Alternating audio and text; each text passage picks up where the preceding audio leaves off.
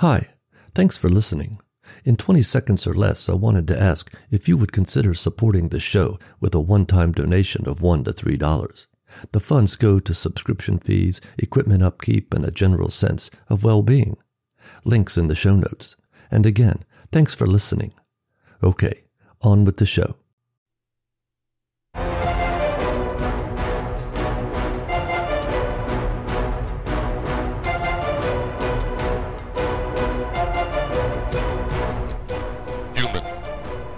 Extinction level loss.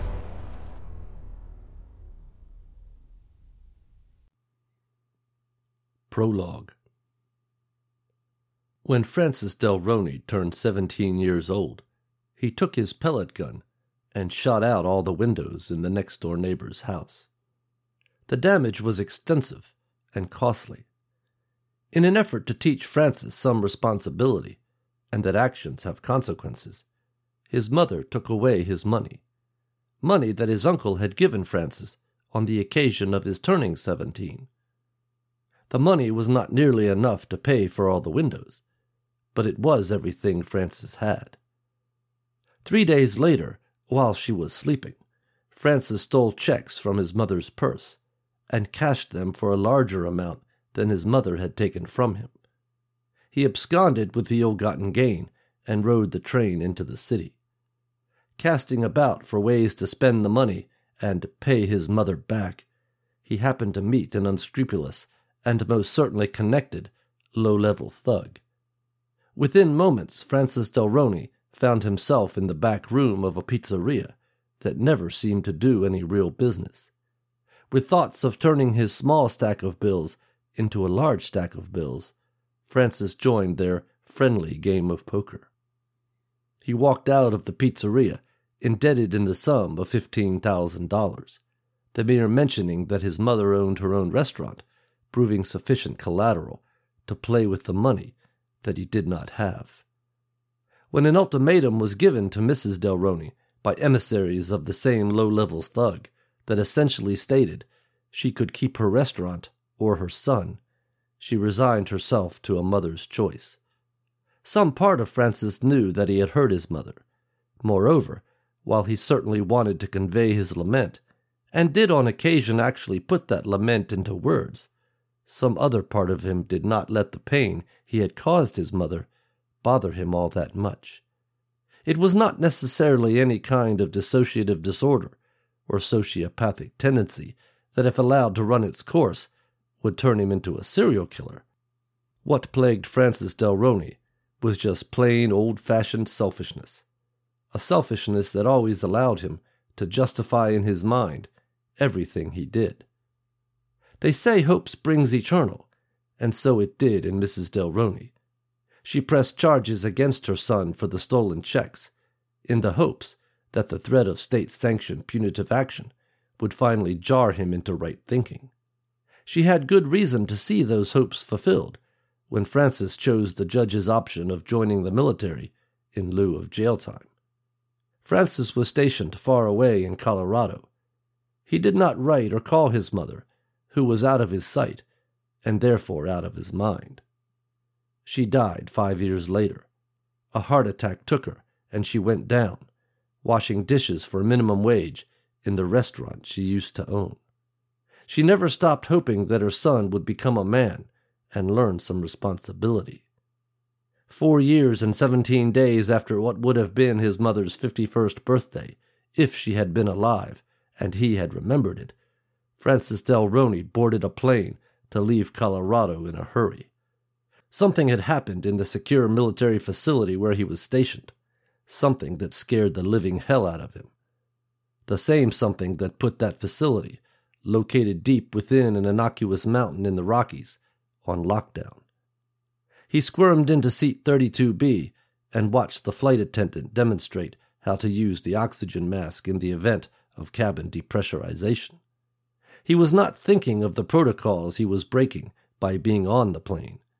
He was also not thinking of his mother, who, had she been alive, would perhaps have finally understood that her son never did learn the lessons of responsibility she so desired to teach him. Chapter 1. Sam Jennings could not remember if he dreamed last night. It was this thought that occupied his mind as he shuffled to the front sliding doors of the Fair Valley Home Improvement Supercenter. More troubling to him than that, he could not remember dreaming the night before last either. As he disarmed the security system and unlocked the doors, the store's lights flickered on. The fluorescence lit the clean floors and orderly shelves. Sam prided himself on creating an environment that enabled the customer to have a pleasant shopping experience. He took the job at the Supercenter the summer before his junior year in high school. By the time he graduated, he had worked his way up to manager of the lawn and garden department. After graduation, his parents had kept asking him what he wanted to do with his life, but a year later, he still did not have a good answer. Friends of his parents, whose kids had all gotten into college, or at least out of the house, would call and invariably ask about their son. One question that always got asked was, "Did Sam still work at the Home Improvement Center?" The answer his parents always gave was, "Yeah, he's still there." Something else that was still there was Sam's pizza face and gangly pubescence. It was like his body refused to move on until Sam did. A test of wills, only his body wasn't blinking. Sam paused, staring out at the vacant parking lot. "When was the last time I actually had a dream?" he said. He searched his mind for several seconds before giving up. Other, more pressing matters demanded his attention. Where was Bob? He was the assistant manager. It was really his job to open the store. As a department manager, Sam did not make as much as an assistant manager, so he did not think it was fair to have to take on an assistant manager's responsibilities. Sam turned and stood, staring at the ceiling. "Did Bob call in?" he said. He stood thinking about it for several seconds. If Bob hadn't called, then that was a no-call, no-show. You only got 3 of those, then they could terminate you. Not quite being able to remember, Sam shook his head and shuffled on. Other, more pressing matters demanded his attention. Mowers and grills. Sam leaned against a John Deere zero-turn radius lawn tractor and pushed. To prevent their theft, the mowers and grills had to be brought in every night.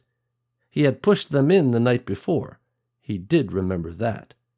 Sam reminded himself that having to close and then open was not supposed to happen. An employee was supposed to have at least 8 hours off between shifts. He planned to talk to Bob about that when he came in.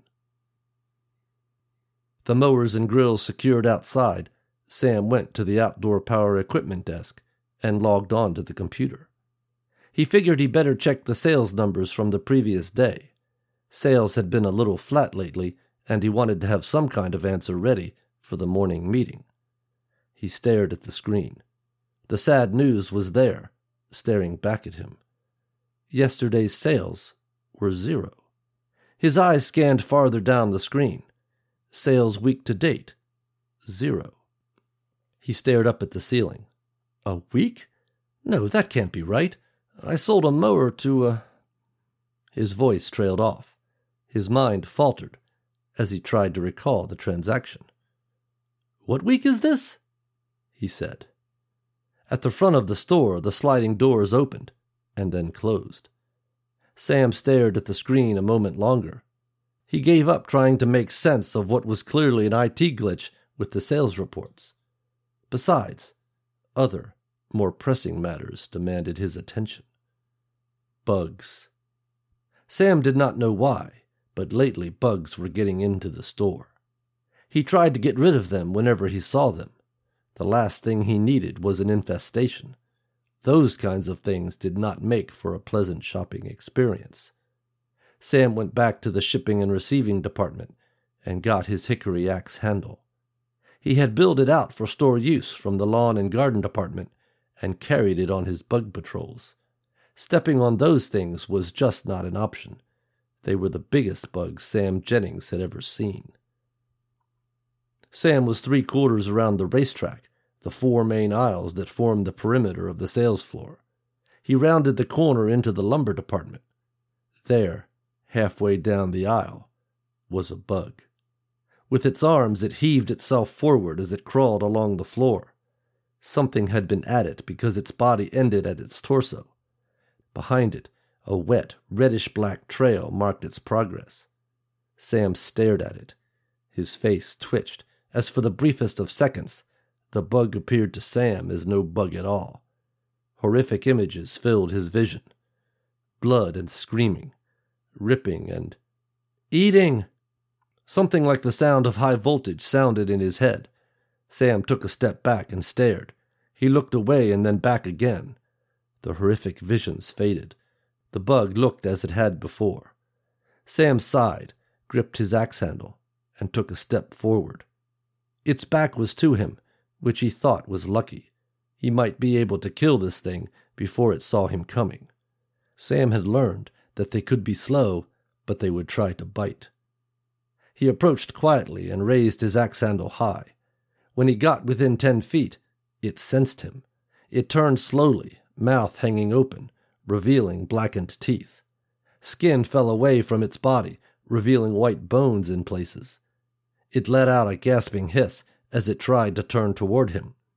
Sam quickened his pace and closed the distance. In a sweeping arc, he brought the axe handle down hard. A wet-sounding crack drove the thing's head into the concrete floor. A final blow with the hickory, and the thing lay unmoving. Sam stared a long time at the bug. Finally, coming to himself, he grabbed one of the thing's arms and dragged it back to shipping and receiving. Raising the bay door, he hauled the bug, that was no bug at all, outside and left it in a pile with the others. He stared at the waist-high pile of carcasses a moment. "Stink," he said, before turning back to the store. He would have to run the floor scrubber now, he thought to himself. That was the other thing about the bugs. They left one hell of a mess when you killed them.